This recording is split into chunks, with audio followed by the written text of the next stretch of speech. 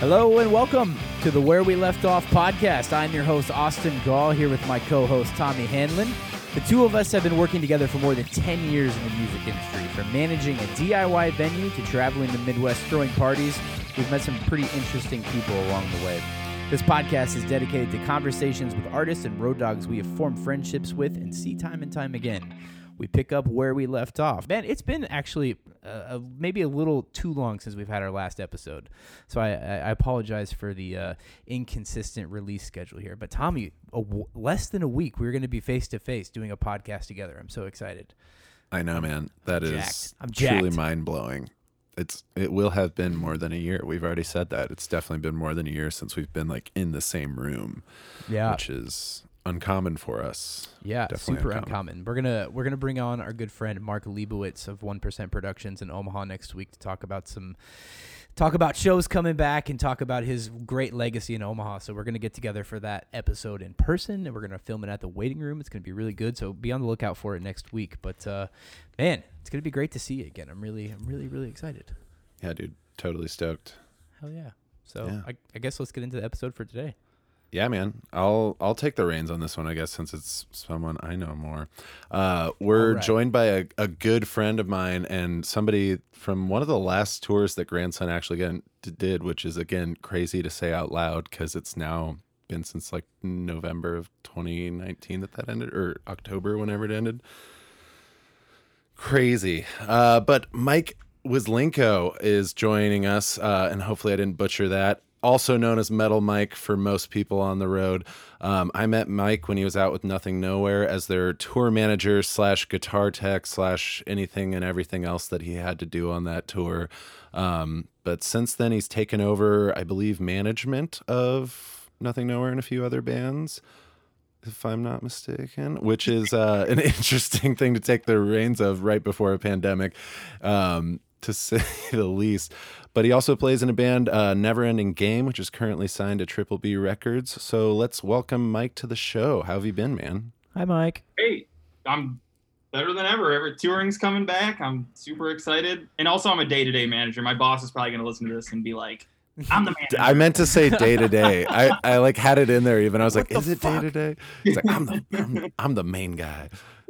Don't get it twisted, fool.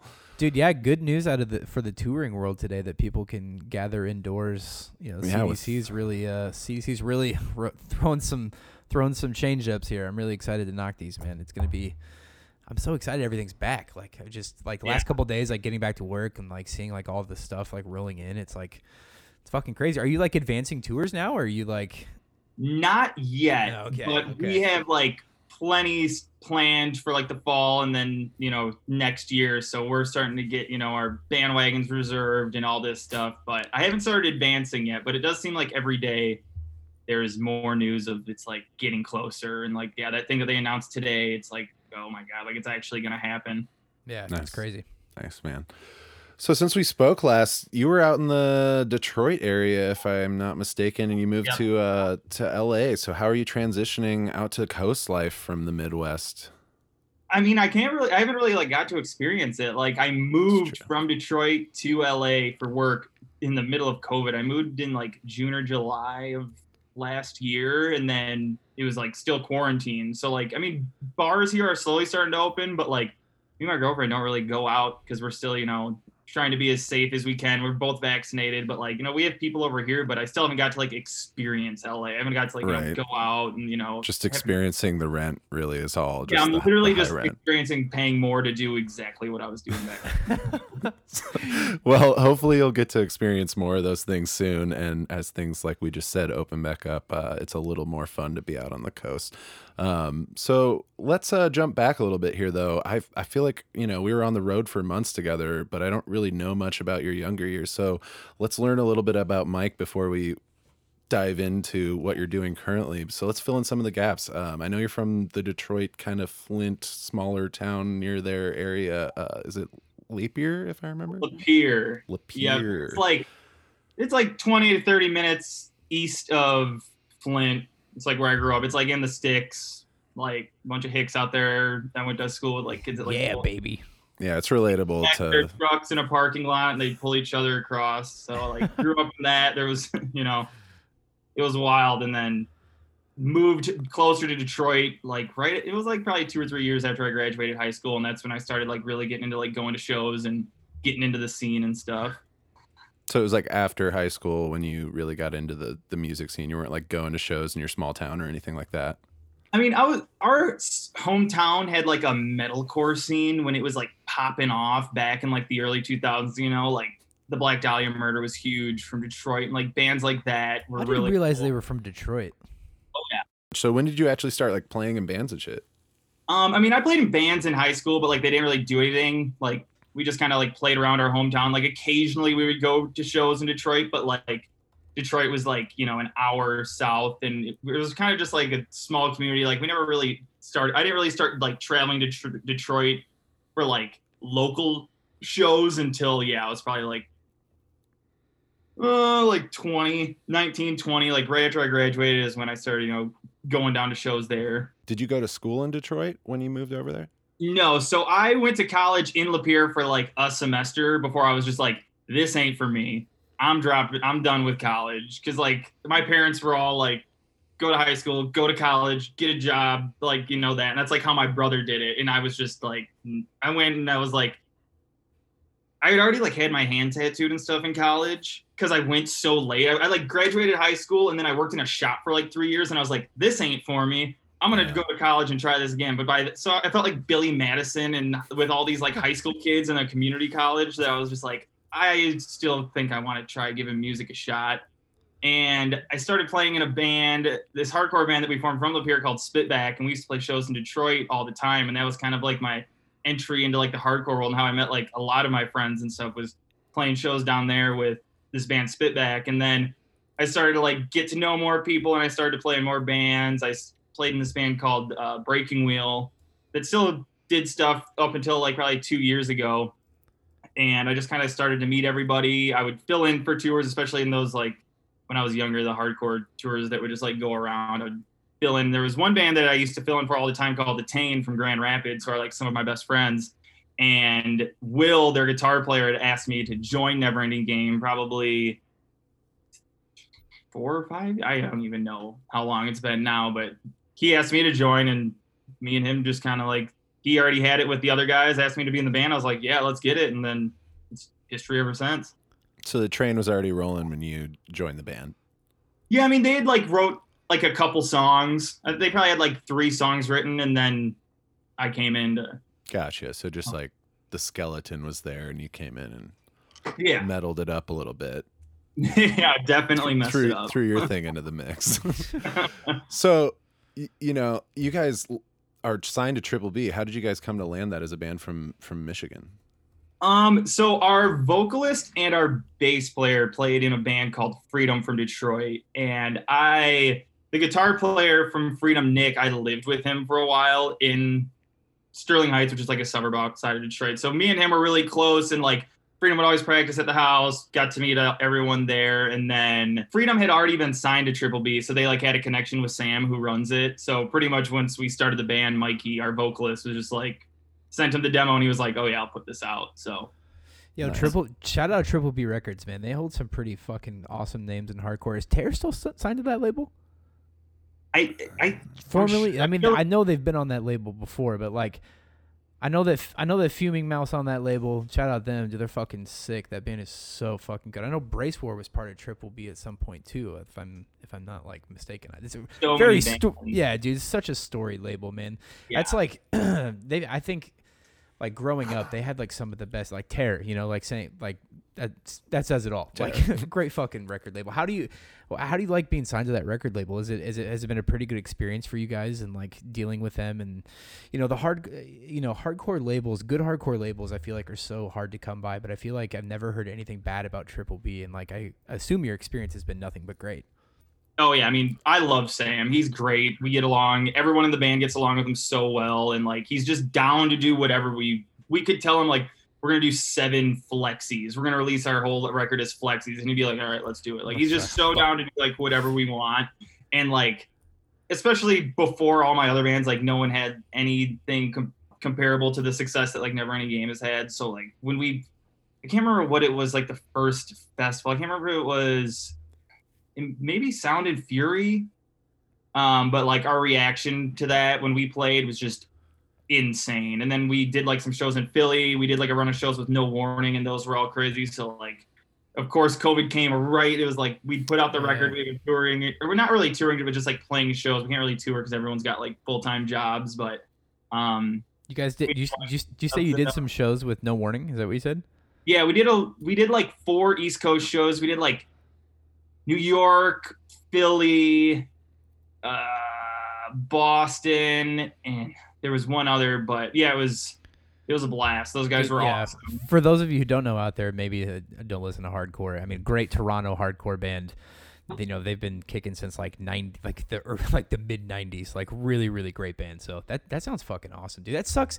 Yeah, dude. It seems like everybody we have on the podcast, everybody was like, it seems like everything was so fucking good for everybody right before the pandemic hit. Like yours is just another fucking story to add to the book, man. Like I guarantee we could go back through all these episodes that we've done so far and pick out a moment where everybody's like, yeah, dude, shit was peaking for us, you know, down. Like, do you find that kind of hard to like, to stomach sometimes when you think about it over the last like year? Like I went back and listened to like, I don't do this often, but like it showed up like on my YouTube today, like this conversation I had with somebody and he posted on YouTube like a year ago, like right when the pandemic was like starting out. And I like reflected on it. And like, I think as this has all gone on, I've been able to like stomach it a little bit more, but do you find yourself looking back at some of this and being like, shit, man, like what if we had just like kept going? Oh yeah. I mean, there was so many, like, I don't know, like, I'm sure I can say it, but like Neverending Game was supposed to go to Japan in June, right before COVID happened. So like I had like back-to-back tours leading up to that. And then it was like, I was home for a couple weeks and this is when I was still in Detroit. And then we were supposed to go to Japan and we were there for like 5 or 6 days, and we were playing like 4 shows, and like they were paying to fly us out and stuff, and I was like so excited because I've never been to Japan. Yeah. And then COVID just nope to everything. Just every tour is dropping. I'm just like at home, and I just like stayed with my parents and was just living with them for like 4 months. It felt like. Yeah, fuck. Yeah, feel that game. literally in my Tommy's parents' backdrop is like his dad's like, is that your room? This is my little workshop. This is where I do leather. This is my sewing machine. I got like, it's a sweet setup in the basement of my parents' house. But anyway, yeah, like Austin was saying, like you were saying, we had it in our notes right here that you just played Sound and Fury. Your debut album just came out. Obviously, you just said Japan was put on hold. But you guys, are you still, still in contact, still planning on getting back to it whenever things gear back up? Oh yeah, I was in Chicago like 3 weeks ago recording, so hell yeah, man. Like I don't know if like anything, but like there's new stuff on the horizon for Neverending Game. So dude, I'm fucking stoked for it. Yeah, the LP, like I sent it to Austin the second I heard it. I was like, Austin, you got to check this out. Like it is the heaviest thing I've heard all year. It was, I love jamming it. Like I just put new speakers on my bagger. First fucking thing I jam, dude. Little playlist of hardcore jams. You're on there. It's my gym jams. Dude, what about in, like in terms of shows? Do you guys like have anything on the books like beyond? Yeah, I don't know. I mean, it seems like everybody's like kind of aiming for like August right now. Like, do you guys have anything on the books? As far as Neverending Game, I don't think we have anything on the books as of now. But like, we're also one of those bands, like I said earlier, like. Everyone works full time, so we're just kind of like one of those bands that will play festivals or like do short little runs. But like, I would never expect us to do, like a 2-week, 3-week US tour. It would just be like where we can find the time to like do a weekend jam or something like that.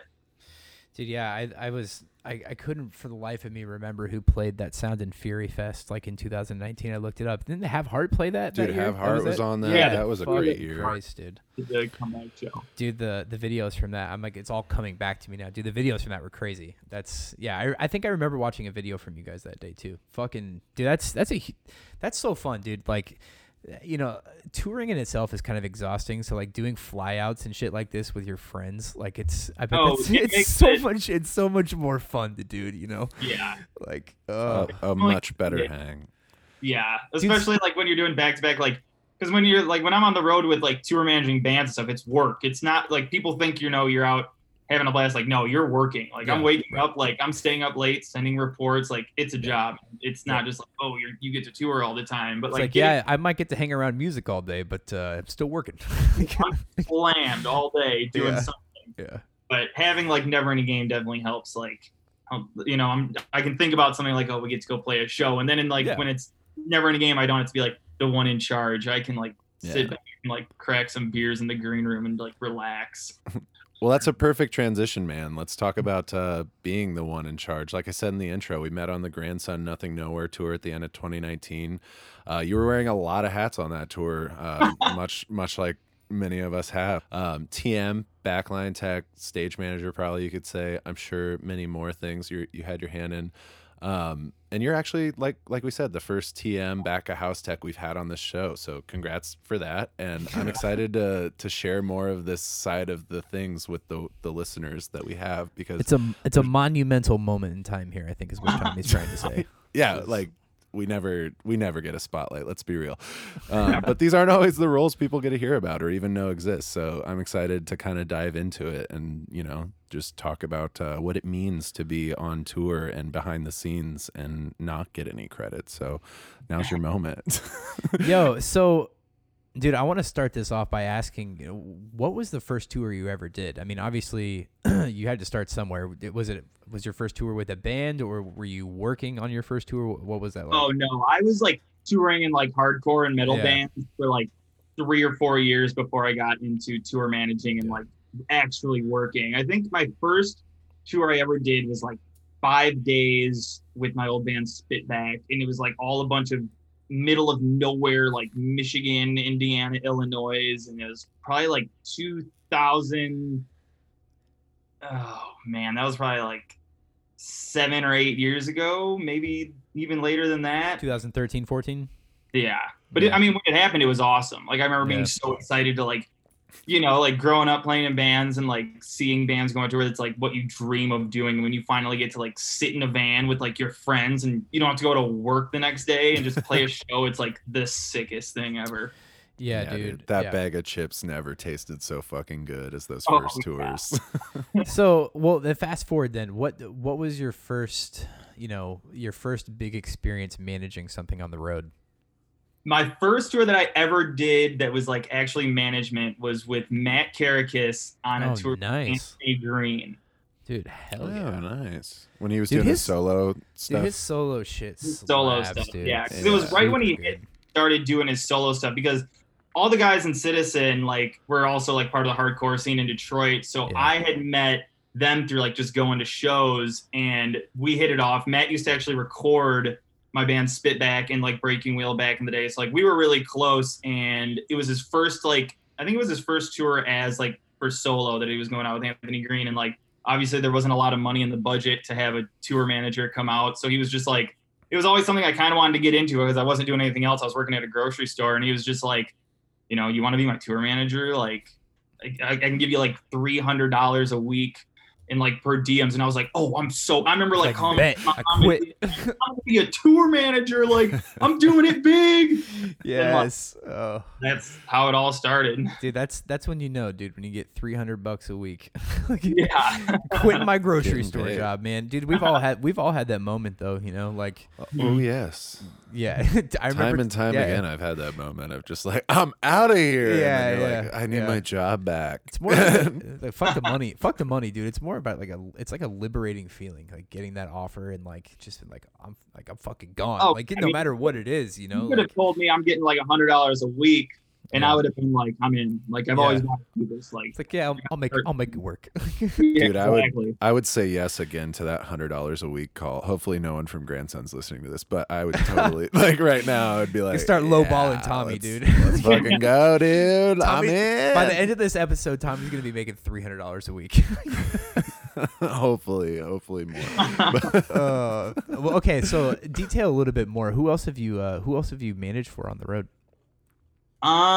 So I started with Matt Karakis, and then it moved into Citizen, and then from Citizen it moved into like all these artists from the company. It used to be called Synergy, now it's called Alternate Side, who I day-to-day for. But my boss Avange, I don't know if any of you guys have ever met Manger, any of the shows or anything. Yeah. She was the one that like got me started with everything. When Matt gave me the offer, he like put me in contact with her, and I'll literally never forget it. It was Warped Tour, like the first or second year that Citizen played, and like it was right after Matt had given me the like that I could be his tour manager, and I like had this notepad with all the dates and how far the drives were going to be and where we would stay and all of this. And I had like this manila folder like ready. I was like, I'm going to present it. Like, I'm going to show her that I'm going to be a good TM because I wanted to do it so bad. And like the day that happened, this kid that I brought with me, he like stage dove during Warped Tour. And like, that's a no at Warped Tour. Yeah. So like, because he did that, the band that like not Citizen, I think it was Knuckle Puck, like had him on their guest list because it was like Detroit, it was the hometown show. The next day was Chicago, which is Knuckle Puck's hometown show. They were like, we'll swap it out. Like you can have our guest list for Detroit, you can have theirs. So like Knuckle Puck was about to like lose like their headline slot, and a bunch at that time was also like managing Knuckle Puck. And so she was just like running around, like about to kill absolutely anybody. And I remember just like holding onto this folder like this, like, all right, I'm just not even saying anything to her. And then like the day went on and we were like hanging out in Citizen's bandwagon, and I was just like drinking beers, and I think I was like doing shots, just like hanging out. And I remember she just like thought I sucked. She was just like, I hate this guy. Like, who the hell is this guy in my band's wagon drinking all their booze? Like, this is the guy you're gonna bring on tour? And now I work for her, and I've worked for her ever since. We're big fans of Citizen on this podcast, dude. I'm like a Citizen fucking like mega fan. I was gonna say we probably saw you at some of those Warped Tour Citizen dates. Like, yeah, I definitely saw Citizen twice on Warped Tour. I feel like we saw a Citizen together on Warped Tour, didn't we? That one year. Yeah, dude. I still have the tie-dye Youth shirt from that. I have that record. It's sitting right there. I got Youth, like the tour. Like the Warped Tour variant, like super dope.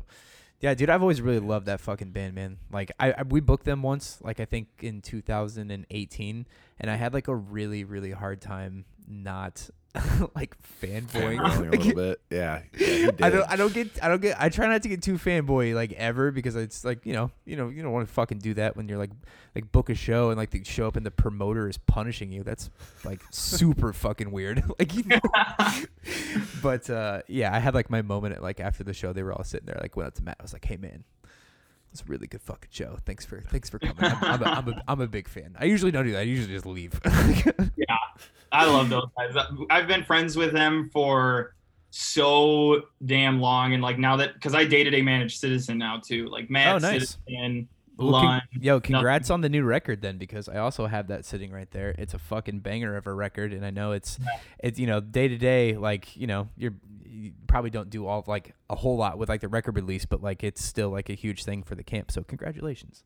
Well, thank you. And yes, it's great. I think it's their best record yet, and I think a lot of people they can't do any wrong. Yeah, for sure. Definitely. So walk us through a day in the life of a tour manager, for some of those listening that may not know the function of this role and some of the duties that come along with it, like talk about, let's just start at the beginning, like before you go out on a tour, you're advancing. So what is that to you? What's that look like? Well, I have a template that I've used for advancing that Ben Russin from Title Fight actually sent to me years and years ago, that I've like made my own, because it was for like either a Title Fight tour or a Citizen tour when he was tour managing them, and it had like band and stuff. But now I've had to make it into like bus bandwagon and all this stuff. Dude, he totally did one of the that Citizen tour that I was talking about. It was like a double fanboy moment, because Title Fight's like my other fucking favorite. Dude, he was. So I was like, I was settling with him. I was like, yo, you look really familiar. I'm sorry to derail this, but I thought it was so funny. I was like, holy shit, like you're fucking Title Fight, like, oh my god.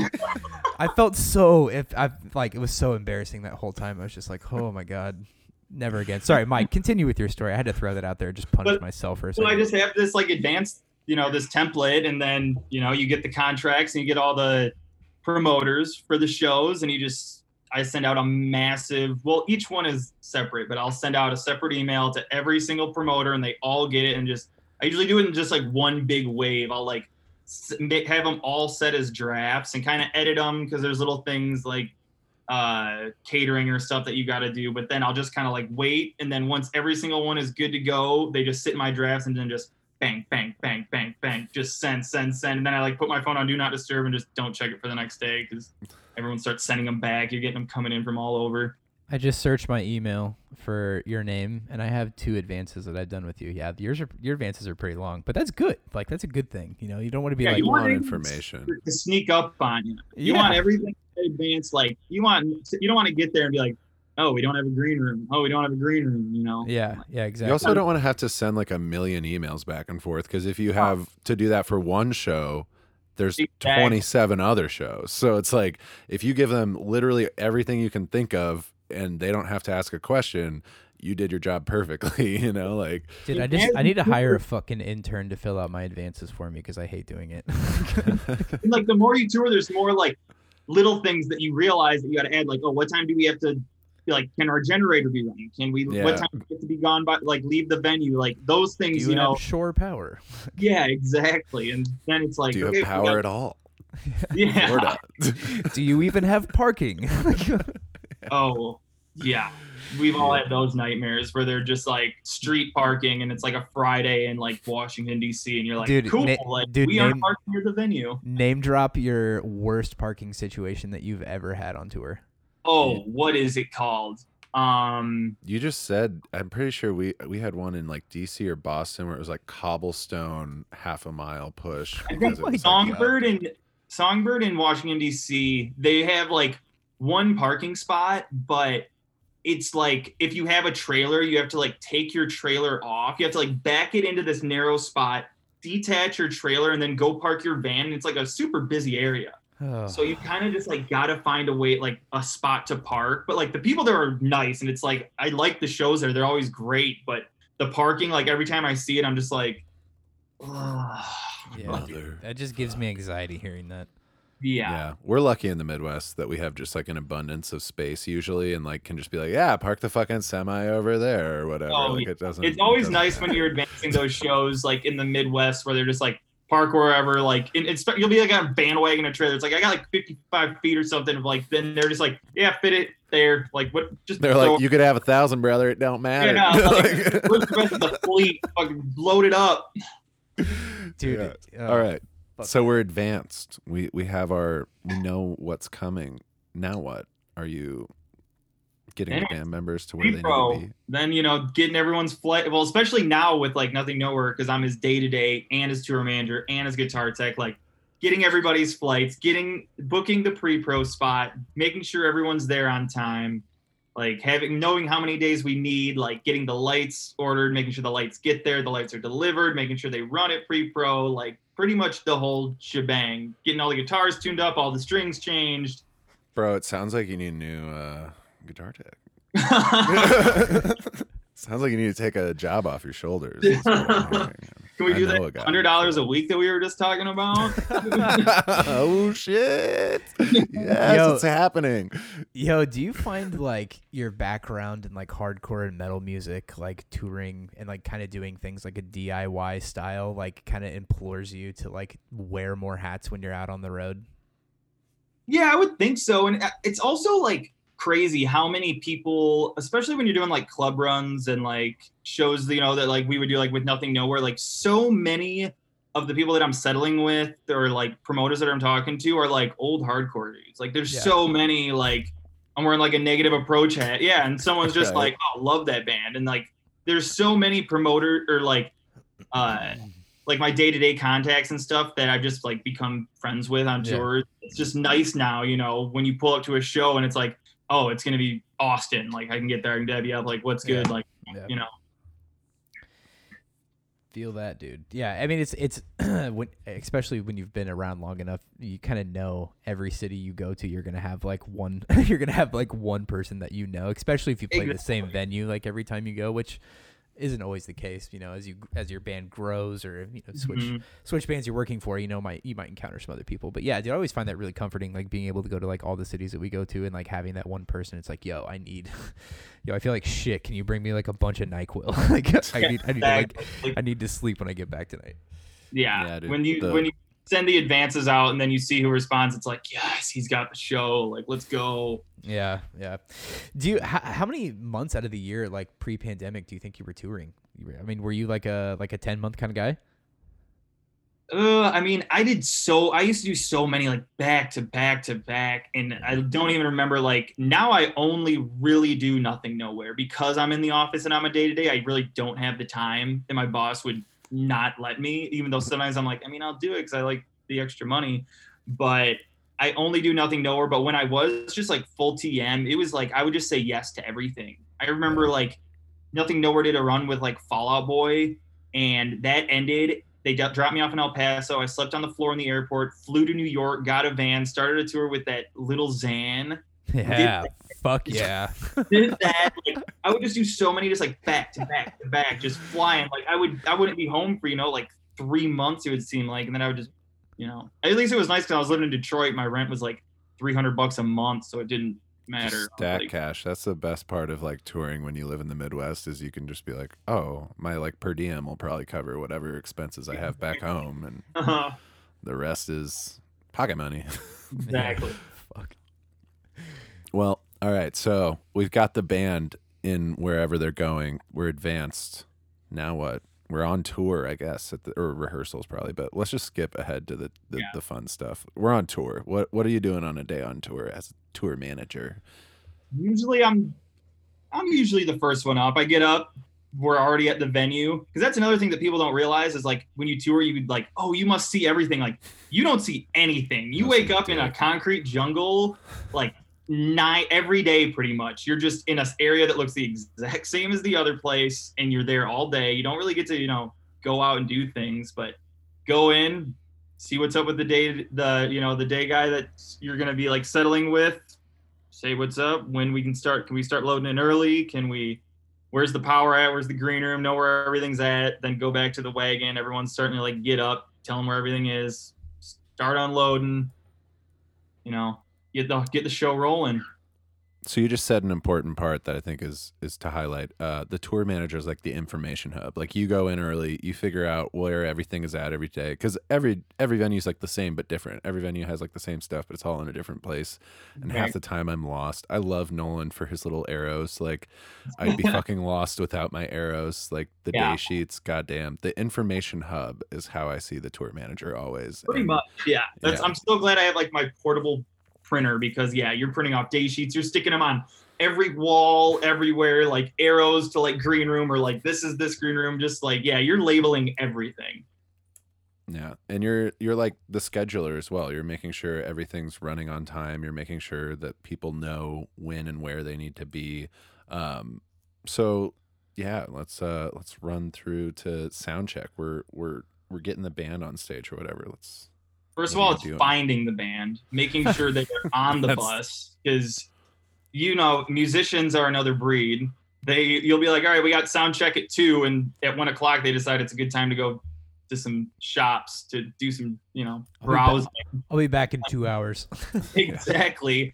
So it's really just making sure they're there. Get the sound check done. Usually, if it's the headliner, you got the longer sound check. If you're not the headliner, then you got a allotted time for how long. So it's like, you better be here. We got 30 minutes. Let's go. Let's make sure there's no issues and we're good to go. And then dead time.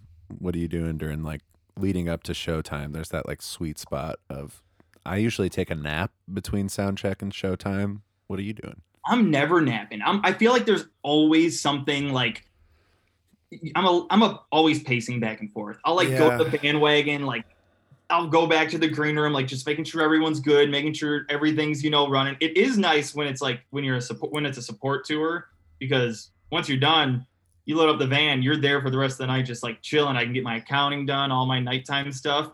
But when you're the headliner and I'm the TM, like I'm also making sure whoever's on the stage is getting done at the right time. Especially if like some of the other artists don't have a tour manager and I'm essentially in charge of everything. Like they got to be off at this time. This band's got to be on at this time. Just like making sure everything's going as planned. Yeah. Which is, God damn it, man. Like it's giving me such like an adrenaline boost right now just talking about this. Man, I'm so ready for shows to be back. I know, dude. I just mostly wanted you to talk about going through shows so I could picture it all. I'm just like, we're leading up. It's showtime. Your eyes. Amazing. 30 seconds to curtain.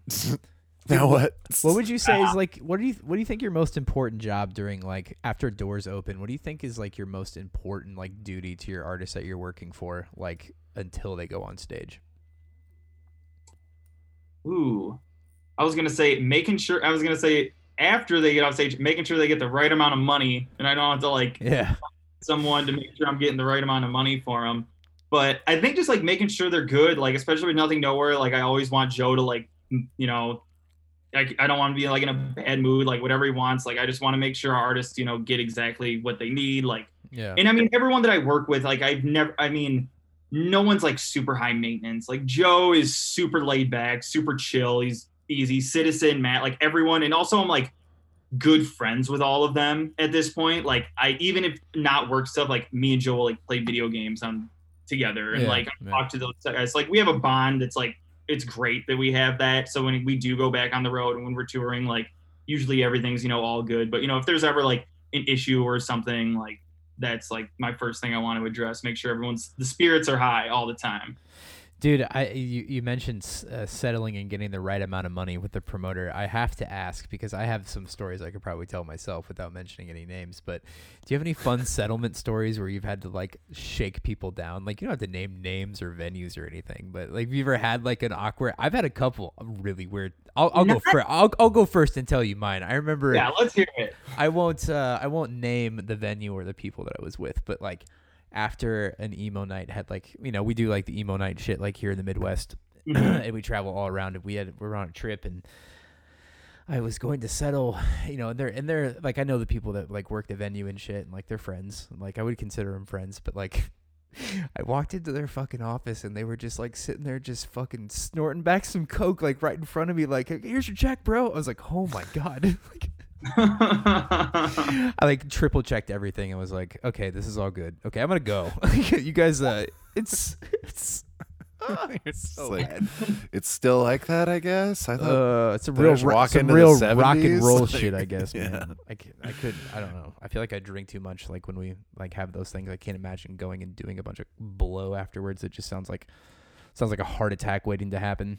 I don't have like any like that. Like when I settle, like I make all my settlement sheets before the tour. Like I have all my numbers in the set. I don't like make them day of. Like before the tour, I have all my settlement sheets made, and then like I'm kind of plugging numbers into them as the day goes. Like as soon as I get my catering from like that to reflect in the settlement, I go to my like I was saying, I'm always just going back and forth. Like I'm always like I got to be doing something. So like I go to my settlement sheet in my office and I'll like put the money in there. And so like I'm watching to see like if we're hitting back end or if we're like what we're gonna hit, you know. But I don't think. Also, like the agent that we've worked with the most is like super close with all of the like promoters that we toured with forever. So like I don't think they'd want to put a bad taste in his mouth to like potentially lose shows. So it's usually very straightforward. I get to the settlement room, I pull out, I'm like, this is the amount. He has the check written. He's like, this is the amount. I'm like, perfect. Dude, and if you're lucky, that shit's paid before the show. Oh yeah, if there's a deposit, like oh yeah, already made. You know, like love that. I feel like those fun settling stories that we have mostly stem back to even before like our emo night shit when we were just settling like hardcore shows and shit. Like that's when it was like you're getting shook down for like $150 because otherwise you won't get like to the next town or whatever. Dude, I remember this one time. Tommy, you remember the Rockin' Papillion, right? Oh yeah, dude. Okay, so The World We Knew played there once, and they're like this metalcore, like New York, Long Island metalcore band or whatever. And I remember, that some dickhead promoter in Omaha like booked them, and then like, you know, like the show didn't do like great, you know, but like. He refused to pay them, and like, dude, shit gets weird at hardcore shows when that shit goes down. You know, like, oh yeah, those like a lot of those people don't have anything to lose. You know what I mean? And like, they don't fucking care. They're getting their money either way. I remember, like. They're out of there that night. I remember walking to the front and like one of like the guitarists of their band like yelled and like we all heard him like at the back of the building. He was like, "I got him!" But like we'd go around the corner and he's got him up against like this brick wall with like a flashlight in his face. He's like, "Where's our fucking money?" And the funniest part is that dude was probably shitting his pants as well. Oh, like, he was. You know, he opened up. He's like, "I'll go to the ATM right now. I'll go." No, I don't mean the promoter. I mean the dude, like the fucking band guy was like, just like I feel like a lot of those dudes are putting on the front as well. Some of them not. Like when fucking, I don't again want to name names, but there was a certain band that I wouldn't fuck with. There was a few bands I wouldn't fuck with, but there's other ones that we worked with back in the day, Tom. Yeah, I guess you're right. It was like there's a few. I mean, we've talked about some of those stories on this podcast. I mean, as if I would like. I don't think I've ever shorted a band. Like even like I definitely haven't done it the last 10 years. But like even when I was a kid, like booking like small time shows, I don't think I think I may have like not paid Trapped Under Ice like a full payment once because I literally just didn't have the money. I was like, I'll send it like first thing tomorrow. They're like, okay, we've had that before because I was just thinking like settlements with like being like a tour manager, but like being in a band like hardcore and like metal bands. Like, I remember one time I was playing bass with Detain and we were in Jacksonville and like I think the guarantee was like $300 or something, and they gave us like 150 and they were like, that's all we have. And I remember like Will, the guitar player, just being like, you're giving us our money, and walking him to an ATM. He's like, I don't have any money. He's like, well, we're gonna go get the money, and like make pull out the 150. The famous power move of walking them to the ATM, dude. That is a well-known power move to get your fucking money, dude. It's like we're going to get it right now. It's never been done to me. Thank God. I've never put myself to like in the crosshairs of a situation like that. Thank God, and I never will. But like, yeah, dude, I can't imagine, having that moment where it's like, oh, I'm getting walked to the ATM right now. This is kind of not only this is embarrassing, but this is kind of scary. Like, yeah. Dude, fuck, I have so many settlement stories. I could probably tell another one, dude. I remember this one time I went to a show in Iowa City and that band Waking the Cadaver. Do you guys remember that band? Oh yeah. Yeah.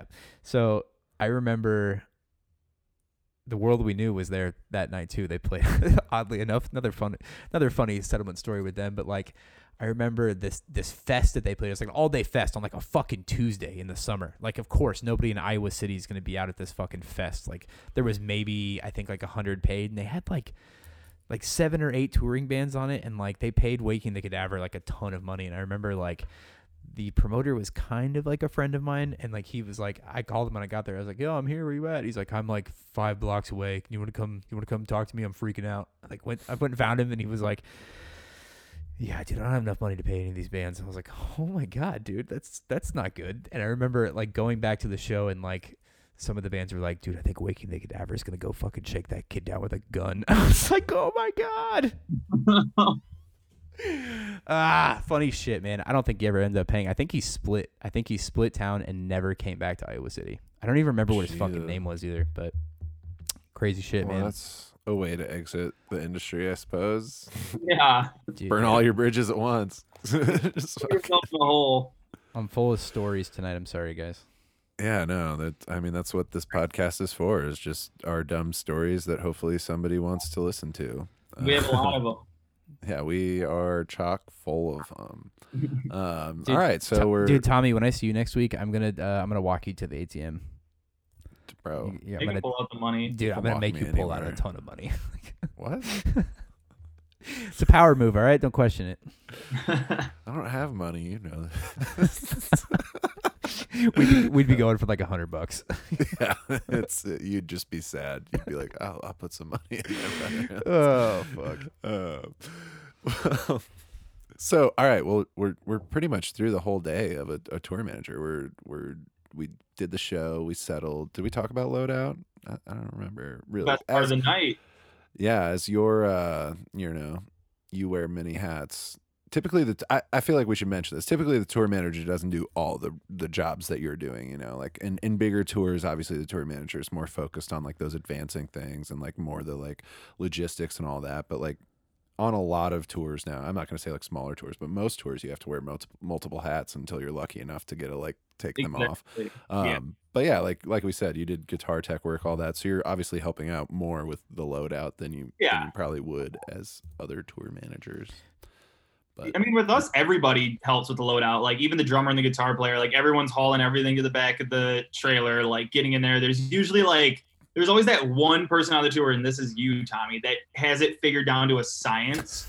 It's like Tetris, like loading up the trailer, and it is literally a science. Because I remember watching Grandson when you guys would pack yours, and I would just be like, because I forgot what it was, but we had to take some of your stuff one time. I don't know if you guys had like a markup and there wasn't room, but Dude, we were overweight. Oh, by like 5,000 pounds. Yeah. I was gonna bring that up with the like hardcore thing, like the DIY hardcore mentality. I love finding people like that on tour, like when you're on tour with them, because I know you can go to them for anything. And when our bus driver was like, "You're 5,000 pounds overweight," and he didn't check the weight at the beginning of the tour. He chose to do it like 2 weeks in. So we found this out when we were just shit out of luck. Like there was no like sending stuff back. It was like, what the fuck are we supposed to do? So we had to go to you and be like, hey, so you know how you guys are always done loading out before us? Do you mind if you just leave your trailer open and we just dump some cases in there at the end of the night? And you're like, yeah, totally, bro. Like, we'll figure it out. And, you know, sure, I don't think we did it like once. And I was like, fuck this. We're not doing that again because it fucked up my trailer pack, as you were probably about to say. It throws it off because it's a science. But there's always that one person on the tour that figures it out. And it's never me. I'm the one, I'll bring everything, or like, what do you need? I'm like I'll get you this. But there's always that one person, and I need that person. Tommy's that person for just about everything, dude. He's kind of he's a crafty kind of guy. Jack of all trades. Yeah, I played a lot of Tetris though. I had an iPod Classic that the only game on it was Tetris, and you like played it with the wheel, you know? Oh yeah, I remember that. I think that was what prepared me. I sat through like every class in high school just like under my desk playing Tetris and listening to music. Prepared me for touring well. Yeah, I guess that paid off, didn't it? Yeah, dude, I can look at a box and just see exactly where it's going to go. Like just I see it highlighting green and turning, and I'm like, bing. I bet you got more than that, than like out of like a high school science class. Yeah, like, I don't remember anything. That applies more than like high school science to me. 100%. And like there was no room in that Grand Slam trail. I remember when you guys would like close it, it was like everything. It's a fucking miracle. You couldn't have fit a guitar case in there. I'm having flashbacks, man. That was a scary pack. Like it was a lot of heavy shit stacked. Like there was no space. I hope to never have to do that again on a tour, but I'm sure whenever we have our next headliner, it'll look something like that again. Because, who knows what this year did to everything. It's all right, dude. Just get a second bus. That's what we want to do, but like, dude, fuck the budget. Dude, it's so much more. It's like double. I mean, you're doubling your fucking transportation costs. It's like, yeah, you're doubling a lot of things at that point. But yeah, it's yeah. Got a lot. I don't miss that load. Or like loading that trailer, but that was a really cool show for what it was. And you guys like, that's the thing, like you did a whole set and you were teching and did the whole show, and then the show's over, and then like it took you guys an hour if not more to pack the trailer. If we were lucky, an hour. For us it took, our trailer was like, get the merch in there, and everything for us was just like one layer on the ground. It didn't stack. We didn't have like anything stackable. Everything was if I remember right, you guys had like a weight bench in your trailer, didn't you? Oh yeah, we had a bench. Yeah, you had like a bench and like fucking skateboards. I was like, do you guys have room in your trailer? And you're like, let's look. And you like flop the door down. I was like, where's your gear? Like, it was so like funny. A weight room, dude. It was awesome. Dude, that's a total hardcore flex too, because so many hardcore bands. Do you remember the Commons, like when we would have people come through? Like, dude, I remember Bailey from Gravemaker and like the lead singer of Gravemaker like came in and did like a full workout like in the venue before. I was like, damn, dude, that guy's fucking ripped. Yeah, just like they would just like break out some weights and just have like a full on rep sesh on the sidewalk. Dude, yeah. Like, and who else did that? Rick from This Is Hell. He would do that literally every summer he came through. God, I love Rick. Dude. He would always blew my mind. When we went out with Fall Out Boy, they had like obviously semis for all their stuff, but the drummer had like a whole CrossFit thing that they would set up from like not like backstage, but like outside by like where all the semis were, and like they would set it up for him like every day, and you'd have like all the weights and they had everything set up, and like some days he wouldn't even use it, but they still set it up for him every single day. Dude, I had to do that on a load-in once, like doing the local, I don't know if you've ever done local overhire stuff, like for the unions, like setting up artists' chims that they don't use is like the most like I don't want to say degrading, but like, you know, like it's just like, why am I doing this? But at the same time, you're getting paid really well, so it doesn't really matter. Name drop it. Who'd you make a chord for who didn't use it? God, dude, I don't even know. Was it? a hip-hop I'm assuming it tour. was. I was gonna say, assuming it was probably a pretty large artist. I think it was like, it might have been that Travis Scott show or something that went to CenturyLink. There was so much like random backstage stuff set up for that I think they used like half of it. Was Like, one of like, yeah, it was one of, Crazy rider too. yeah, like dude, like fucking it's like five runners we've got for one we've got a artist kind of $10,000 catering budget. Like when I see shit like that, like in advance, sometimes I'm just like, oh my god. But they're also feeding 200 people. Like, yeah, you know, no, for or real, more. for real. Like, I mean, you know, it totally makes sense. It's just like, holy fuck. Yo, Yeah. you said you did a tour of Fall Out Boy with Nothing Nowhere, correct? Yeah, well, it wasn't really a tour. It was It's like, a I think couple we did like shows. 5 or 6 shows. Were they Yeah. were they arena or amphitheater? It was like all the basketball stadiums. Okay, so how immaculate was the catering on that? Oh my god, it was insane. It was like nothing, because especially when we go on tour and we see our catering budget, no one cares about the rider with us. At least everyone's like, let's get bigger buyouts. So usually we go by right. the bare minimum. We're like 3 cases of water, some chips, maybe like some little things. You know, if it's like a 250, we'll like try and do like we'll do like $50 just so that everyone else has money to like actually go get food that they want instead of like the catering thing. But oh yeah, like the Fall Out Boy was insane. It was different every day. They had like one day that it was game night and it was like burgers and hot dogs and they had dessert and all this. And I'm like walking in there like, this is unbelievable. Oh, that's so great. You could just like go, like there was like breakfast, lunch, and dinner that was all like that they fed you. And then there was also like snacks there all the time that they would just constantly be like fixing up and like a whole cooking crew. And it's just like, they hire like a local chef team for the day. God, dude, that's I think fucking dream. The team that they had was on the tour. Oh, dope. Oh, okay, yeah, that makes usually on that level, like yeah, it was like a traveling yeah chef crew that came and made the meals. They had like their own bus, kind of like how Merch had its own bus. That's crazy. Yeah, dude. Like insane. The people who ran Merch like had their own bus?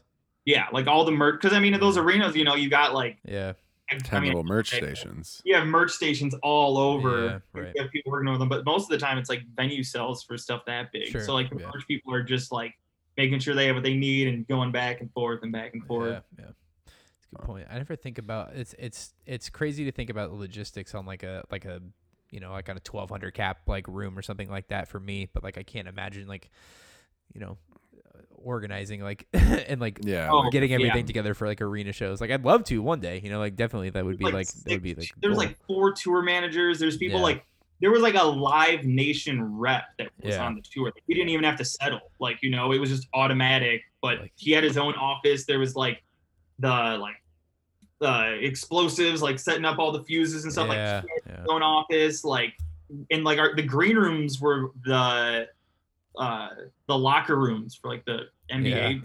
We had these insanely massive green rooms. Feel like Jordan Game 7 rolling out in that bitch. Be like, what? Like, never feeling better walking out the tunnel, man. Like, that's so sick. Well, I guess we haven't had an artist manager on the show either. So I mean, let's talk a little bit of artist management. You say you do like day-to-day work for Nothing Nowhere, you know, and a couple other bands. Just kind of explain maybe to the audience, you know, for those of you who are listening who don't know, kind of give them like a general idea of what like a day-to-day manager does. So you're like the annoying one. So the manager doesn't have to be annoying. You're the one that's like, you got this interview in 20 minutes. Are you ready? You got this interview in 10 minutes. Like, text me back. Tell me you're going to be on this interview. You're the one that's like, you got an interview request. You're the one that texts them and be like, hey, can you do this on Thursday? You're the one that makes sure like all of that happens. Like, you make all the tour budgets. Like, the manager is the big mind that like overlooks everything. And then I'm doing all the little work. Yeah, absolutely. Obviously, your experience as a manager isn't probably, or day-to-day manager isn't probably typical due to the pandemic. Were there obstacles you didn't expect like to face when you took your job that you've had to face throughout this past year?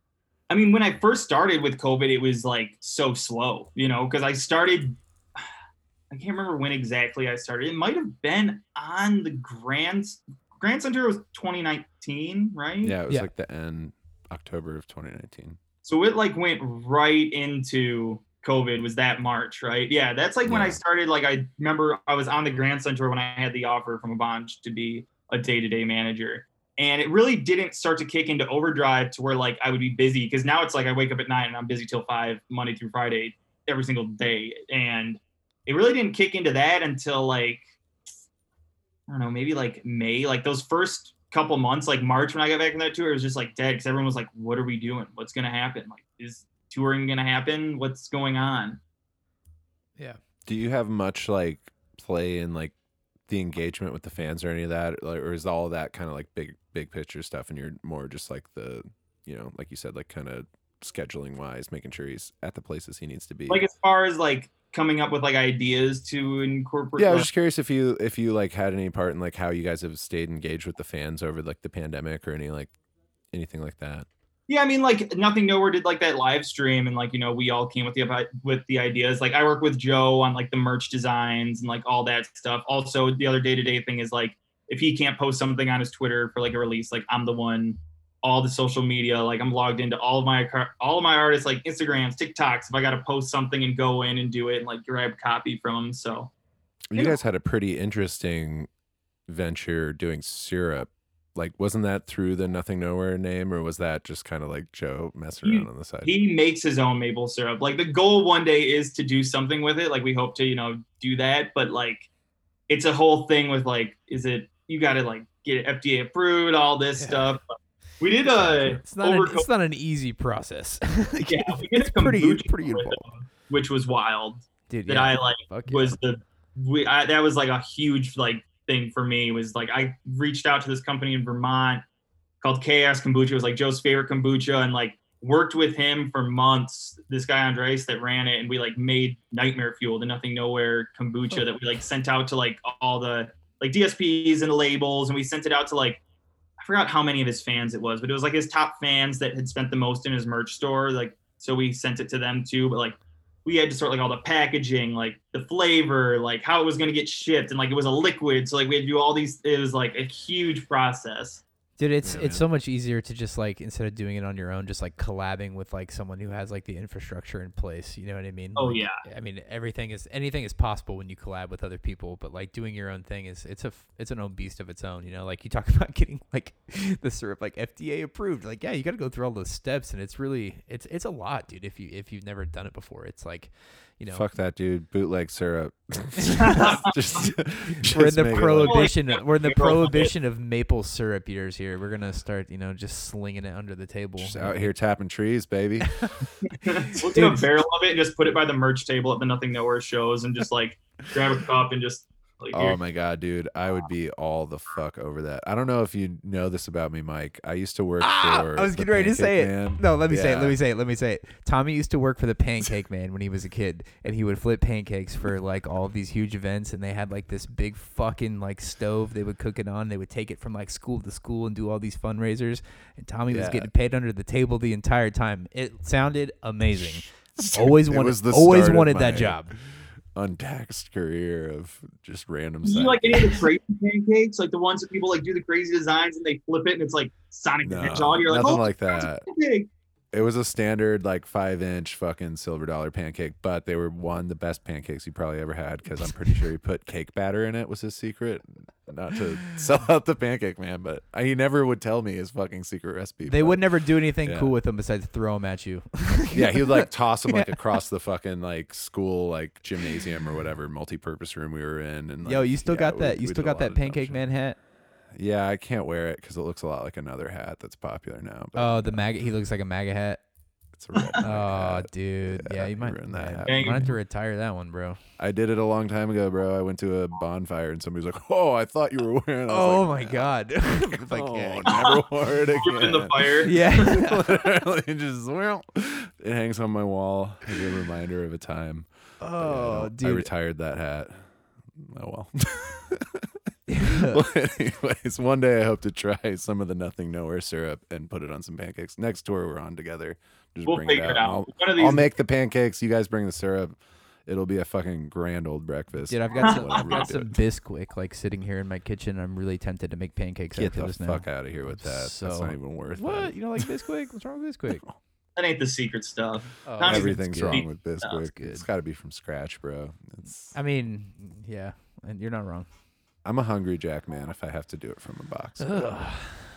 Ugh. Fuck off. What? We got weirdly derailed. Aunt Jemima's here. pretty good too. I don't know if Oh yeah. Oh, bro, Aunt Jemima's the bomb. Can't go wrong. I like their syrup. Like, I like Hungry Jack for the mix, and then Aunt Jemima for the syrup. cross branding. That's kind of dangerous, bro. I know, I'm controversial like that. All right, let's get off of pancakes. All right, man. I think this has been a pretty good episode. I don't know, like, is that how long have we even been talking? Like an hour. Yeah, it definitely made me hungry. It's been for about sure. an hour. Nice. Yeah, it's as always. Austin's hungry. It seems like we're wrapping up to the end. We always finish on some quick hitters, so we'll run through these. Just keep your answers short if you want to. Of course. Ramble. What's the first question? Yeah. What's the first question? What's the first question here? Favorite Detroit eats or favorite LA eats? Yeah, what's your favorite eats? Detroit Jets Pizza, the GOAT, the best. What pizza? Jets Pizza in Jets Detroit. Jets Pizza. Dude, honestly, I've never been to Detroit. It's No, Don't. yeah. greatest place on earth. If I didn't have to be here for working, I would still be in Detroit. And I plan to move back one day. Like, I love Detroit. That's where all my teams are at. That's where all my family and friends. That's it. Dude, yeah. All I can think I'm about when I hear Detroit is that shirt that is it Philip Seymour Hoffman wears in Almost Famous that says Detroit sucks. I want that shirt so bad. For every time we go to That Detroit. birthday, the grandson tour, I'd be like, I'm not talking to that guy. Fuck that guy. Yeah, I dude, feel like Detroit, we you wouldn't have might gotten get your along. fucking ass beat, dude. Like, if people go hard for their city, bro. You know, like, I wear love it. wear that in St. Louis, dude. I'll cut you, bro. All Dude, what right, about favorite LA eats? I always love that question because we've had a ton of people from LA on the podcast, and they always have like a different answer. So lay it on us. I mean, it's hard because I haven't really got to go out anywhere. Like, I just get because I live in Pasadena. I used to live in Glendale, but then I moved to Pasadena a little bit out of the city, so I could rent not as much, and I get a little more space. Right. So I mean, there's this spot by us called The Stand that we really like. I don't know if that's like a thing. I'm sure, like, people that are from LA are gonna be like, oh, this. Bro, I is was gonna say Pasadena, there's like a breakfast spot there that's bomb. David lives in Pasadena, so like he lives right around the corner from that little like downtown main I strip. pass it all the way on the way to the gym, and I can't think of the name of it. Yeah, I can't either. I've been there a few times. Whenever I stay in his little Airbnb, I go down there for breakfast every morning. Yo, what was that one place? Fucking Veggie Grill. Yo, I know that's like super like LA to say, and it's not even really like that. Like, I don't even know if it's like hip because it's like a chain, but like, yo, that place. I was thinking about that place yesterday. That place is so good. It's the first thing I'm gonna do when I get back to LA is go to Veggie Grill. Fuck with it. There's a bunch on the West Coast. I think Joe, because Joe's vegan. We went to one in like Seattle once. Oh, dope. Yeah, so it is a chain. Dude, that's the only place I guess I've There's a been couple. where they've had a Veggie Grill. I love chains. I'm a huge Oh, dude, I forgot about the Apple going to the Bees. You fucking guys. I was really talking to my boss today about like she called Red Lobster fast food. I was like, no, like I wear a suit to Red Lobster. Yes. That is like in the Midwest, Red Lobster is luxurious. That's a nice spot. But I mean, I love like trash food. I love fast food. I love McDonald's, Burger King, Taco Bell. Yeah, dude, I'm kind of a trash bag too, like that. Like, yeah. I get McDonald's like way too often. Like it's kind of like embarrassing. I'm like ashamed to admit it, but like I do. Yeah. You're talking to the two big dudes. All the time from Little Caesars. When I moved out here and I saw there was Little Caesars out here, I was so stoked. Yeah. Dude, Dirty C's. Dude, Gotta love it. I did That's my favorite. Little Caesars like a lot through college, and I kind of like burned myself out on it. I can't do it. Talk about fucking heartburn. Like I'm getting old. Like it shit matters these I days. keep the thumbs closed, but god damn, is it good? Dude, Mike, how old are you? I'm 28. Okay, so you're our age. Okay, cool. I didn't know if you were older and younger than us, but yeah, I don't know why it took me that long into the podcast to ask you that. But all right, well, how about this question? Current music you're listening to? Dude, I don't really listen to new stuff. I'm like an old head. I listen to like Megadeth, Metallica, Slayer, Sepultura, like Cannibal Corpse. Like I guess I'm listening to the new Cannibal Corpse, Dying Fetus, like E-Town. Like I just listen to like the same stuff. It's really hard for me to like get into newer stuff. Every so often something will pop up that I really like, but like I always just end up going back to like the same old records that I like grew up listening to. Yeah. Name like your top 3 favorite bands like you grew up listening to then. How about that? I'm gonna get a lot of hate for this. My favorite band of all time is the Beatles. My dad like raved on them. That was like people shit on the Beatles too much, man. Oh, they suck. People just don't get it. I could like amazing. My dad was a Beatles we had like a Beatles room at our first. Like he has like a shrine in his basement. Like I'm pretty sure I could say I knew all 4 Beatles before I could walk. Like I could say their names. Yeah, for sure. And then probably Van Halen. Huge, like especially living in Pasadena now. Like Eddie Van Halen's high school is like right there, and also like Eddie Van Halen. Like when he passed away last year, like. I think that's the only time I've ever cried for a celebrity death. Like he was such a huge huge influence on me. And then either like Queen or Pink Floyd. Nice, dude. All right, I fuck with it. Dude, none of those are what I thought you were gonna say at all. Like, dude, I mean, a little bit, but like, you know, I just like Slayer, Megadeth, Metallica, like all those bands that I said earlier. Like, I love all those bands, but like my roots, like my base is like those. Like same, I love it. Led Zeppelin. Dude, I can relate with the Beatles thing. I remember the first cassette I ever got was like a Beatles, like it was like a mixtape that my dad made of like the Beatles like greatest hits, and I played that shit until it was like completely like worn out. So I'm with you on the Beatles train. They get too much fucking. The new people hate on them because it's like cool to hate on them. Those people. So I'll never get also...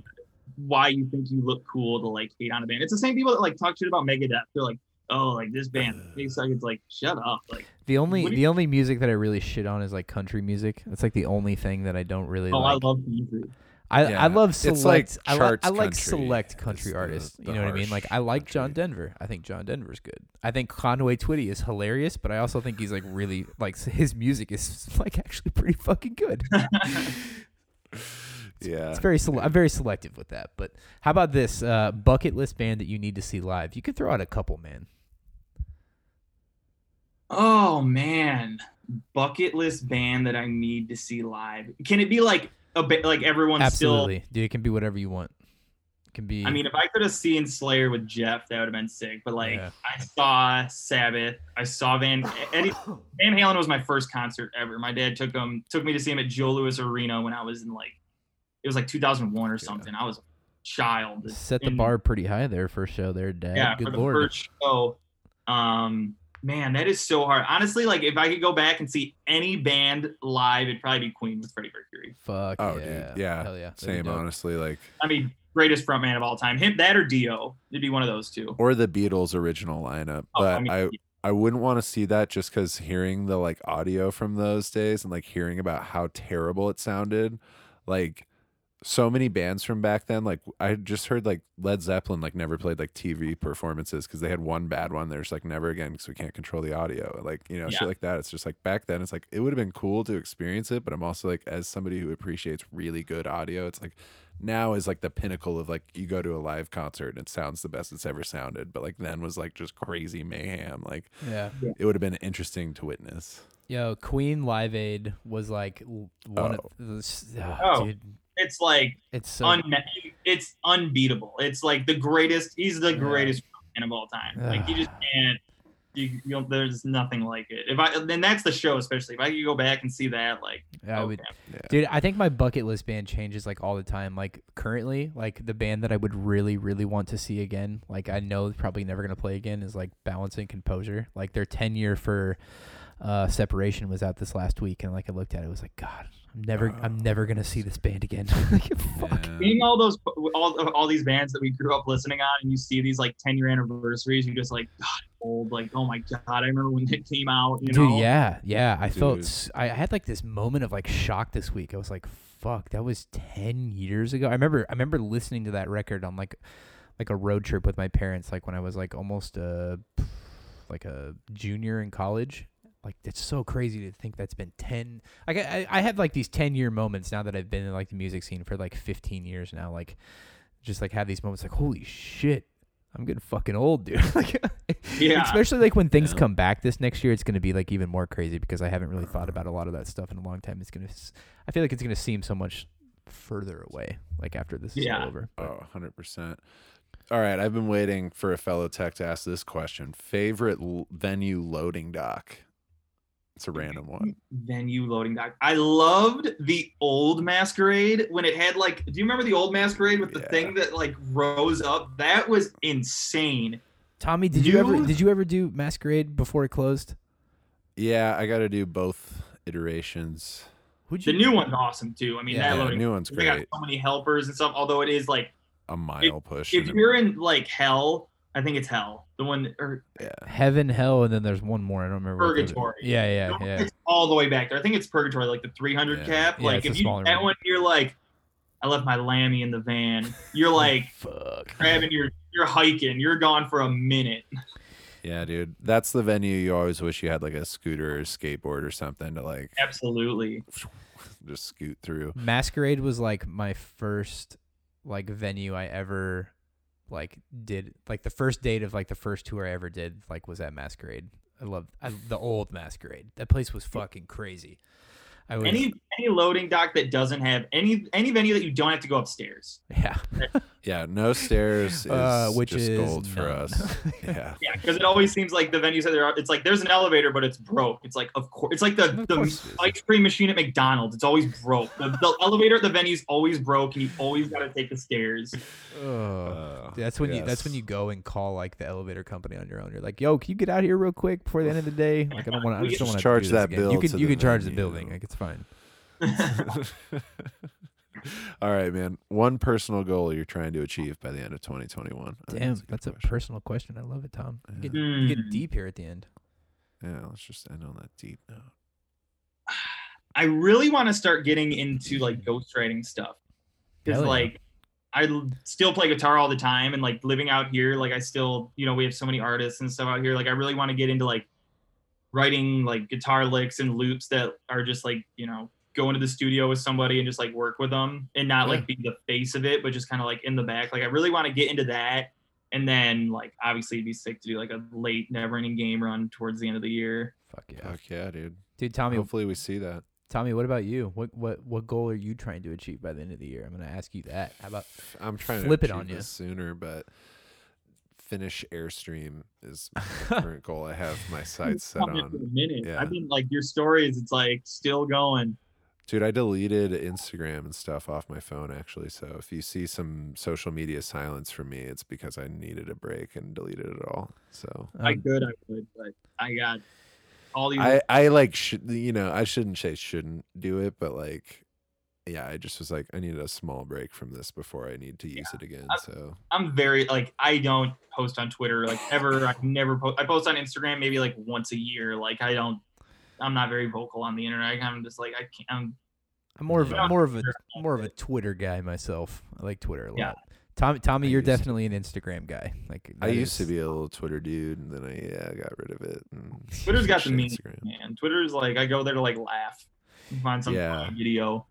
Yeah, mine used to be like rants about my roommates. Was my Twitter for years, and then I deleted it. Yeah, it was very vulgar. Yeah. It was kind of where I let out all of my rage. Angry Tom on Twitter. I wonder if that account is still around. Did you delete it? It is. I made it private, but dude, they're so funny. It's so funny to go back and look through that because it's like a portal to like just fucking adolescent Tommy's brain, just rapid firing tweets about my roommates or like just school or whatever. Yeah. Oh Lord. Funny times. I wish I could get them all printed out. Like you can get like sections of it printed out, but nobody will print out the whole thing. I just want like a Bible of like Twitter, and then I'll delete it. So I think they should. Funny. Yeah, you should just be able to make it into a book. But I mean, I have like 29,000 tweets, so I can't imagine like how. Yeah. like how many like if it was in a book, it'd be like 1,200 pages or something. No, just do it on really thin paper, cram them all in there, small text. Seems like a big waste of paper. I don't need that.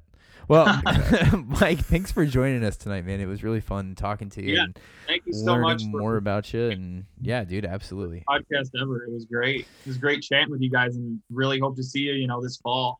Dude, yeah, fuck man. Yeah, man. Same I'm here, so likewise. I'm ready to get out there and fucking hug my friends, man. Mike, I don't even know you that well, but if you come, man, I'll give you a hug. Like it'll be. Oh, I'm dapping you up and giving you a hug. Dude, next, hell yeah, fucking. Nothing nowhere show when we're there. Dude, yeah, maybe. Dude. Maybe we'll get you guys in a better venue next time you come around. It'll be. We'll get you in a better venue. Well, it definitely won't be that one. So yeah, it can't be that one. Lookout Lounge is closed. It can't be closed. that one. Yeah. Rest in peace. We'll take you to a Bees. We'll catch up. But until then, man, thank you so much for being on the pod. Thank you so much. Dude, absolutely. And if you guys are looking for us on social media, you can find us on Twitter at where. God, dude, I don't even remember what it is. You just got to fill this in.